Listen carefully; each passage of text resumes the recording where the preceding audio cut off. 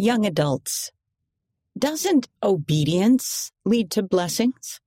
By Madison Nooner, Church Magazines. For much of my life, I believed if I was obedient to God's commandments, I was entitled to any and all blessings that I had asked for. Imagine my bewilderment when, after trying to live a life of obedience for my nearly 30 years, I watched addiction and a cancer diagnosis devastate my family. My father lose his job at the outbreak of a pandemic. My sister contract a debilitating terminal illness, and several other life-changing events I never dreamed I'd experience. I spent a lot of time in fervent prayer trying to figure out why these things were happening. I felt I had earned blessings. Why did it appear that people who made no efforts to be obedient had amazing lives without the kinds of trials I had faced? From my finite perspective, my circumstances felt confusing, frustrating, and unjust. Understanding the Lord's ways.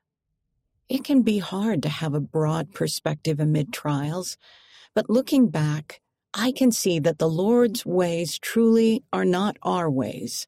See Isaiah chapter 55, verse 8. As finite beings in this mortal sphere, some of us like to be instantly gratified, effortlessly happy, and constantly comfortable. But Heavenly Father wants better for us. In His infinite wisdom, He understands what each of His children needs to obtain eternal joy, lasting happiness, and divine comfort. Consequently, we are not always given the blessings we ask for because they are not for our everlasting benefit. Elder D. Todd Christofferson of the Quorum of the 12 Apostles taught, some misunderstand the promises of God to mean that obedience to Him yields specific outcomes on a fixed schedule. They might think, if I diligently serve a full-time mission, God will bless me with a happy marriage and children. Or, if I refrain from doing schoolwork on the Sabbath, God will bless me with good grades.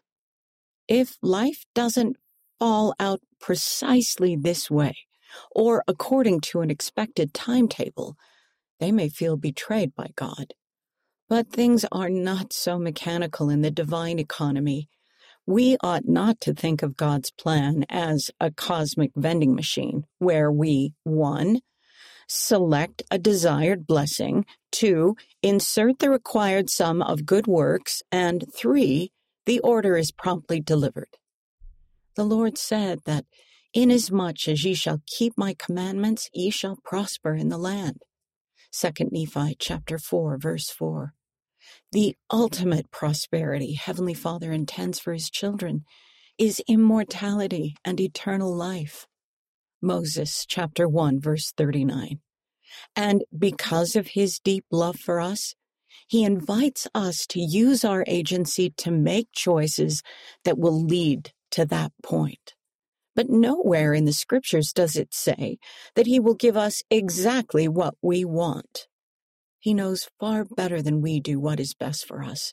So whether we receive the blessings we're hoping for or not, we are asked to trust that it is for our good. See Doctrine and Covenants, section 122, verse 7. Sometimes our obedience leads us into a refiner's fire. See Malachi chapter 3, verse 2, and that is never a comfortable experience. But if we allow that fire to change us, from the resultant ashes comes new growth and beauty. See Isaiah chapter 61, verse 3. Accepting God's will. True conversion to Christ includes having complete trust that both He and Heavenly Father want us to have only what is best for us in the eternal scheme. When we wholeheartedly believe that we can genuinely end all our prayers with, Thy will be done, O Lord, and not ours. Doctrine and Covenants, section 109, verse 44. With this commitment to do as President Russell M. Nelson instructed and let God prevail in our lives, we understand that we will not get all the things we want or think we deserve. We will be content and happy with the blessings that have come to us through obedience to God's commandments, without comparing ourselves and our situation with how we perceive other people are living and how God is blessing them. A beautiful example of this true conversion is the prophet Abraham. The Lord told him to look now toward heaven and tell the stars if thou be able to number them. And he said unto him, so shall thy seed be. Genesis chapter 15, verse 5. So it must have been shocking to Abraham when in his old age the Lord commanded him to kill Isaac, the son God had indicated he would use to establish his covenant. See Genesis chapter 17, verse 19. Abraham must have wondered why God would ask him to give up the son who was to follow him in the covenant line. But Abraham never questioned the Lord, recognizing that the Lord knows the end from the beginning, and trusting that his promise would be fulfilled. At the very moment Abraham was about to slay his son, an angel stopped him and commended his willingness to be obedient.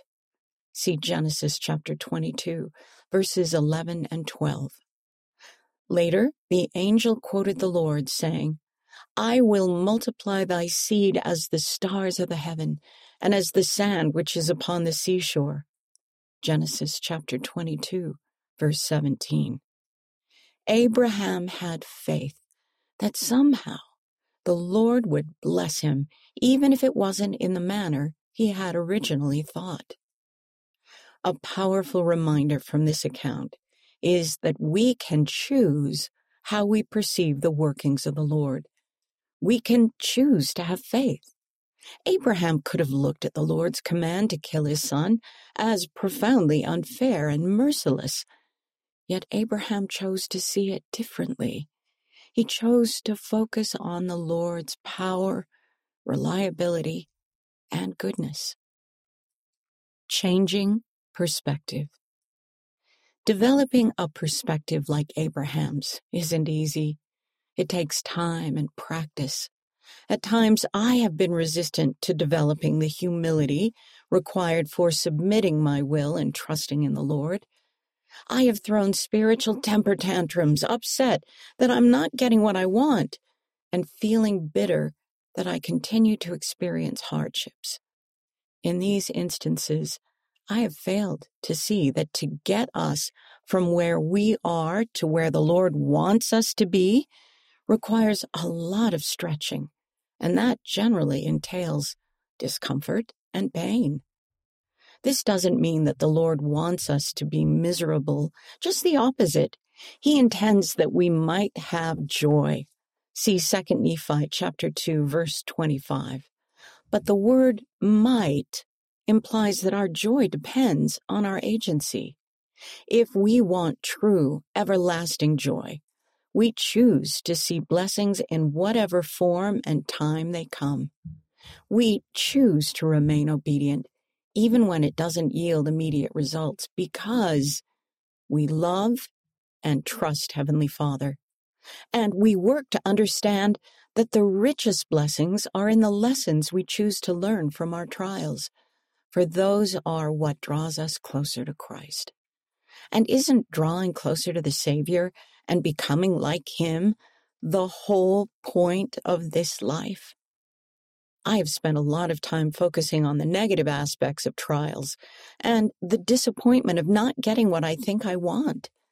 I still have moments of questioning why my life often seems harder than many other people's, and I sometimes wonder why, despite my diligent obedience, desired blessings seem to be missing. But I'm learning to see that the Lord is constantly blessing me when I am obedient to His commandments. See Doctrine and Covenants, section 82, verse 10, section 130, verses 20 and 21. even if those blessings do not always come in the timing or manner I may hope for. Whenever a blessing is not granted in the manner or timing we expect, we have the opportunity to carefully evaluate the ways we have seen Heavenly Father and our Savior show up in our lives, because they always do. When we truly understand this truth, we will have the perspective and courage to humbly proclaim, "Thy will be done." Read by Jane Wise.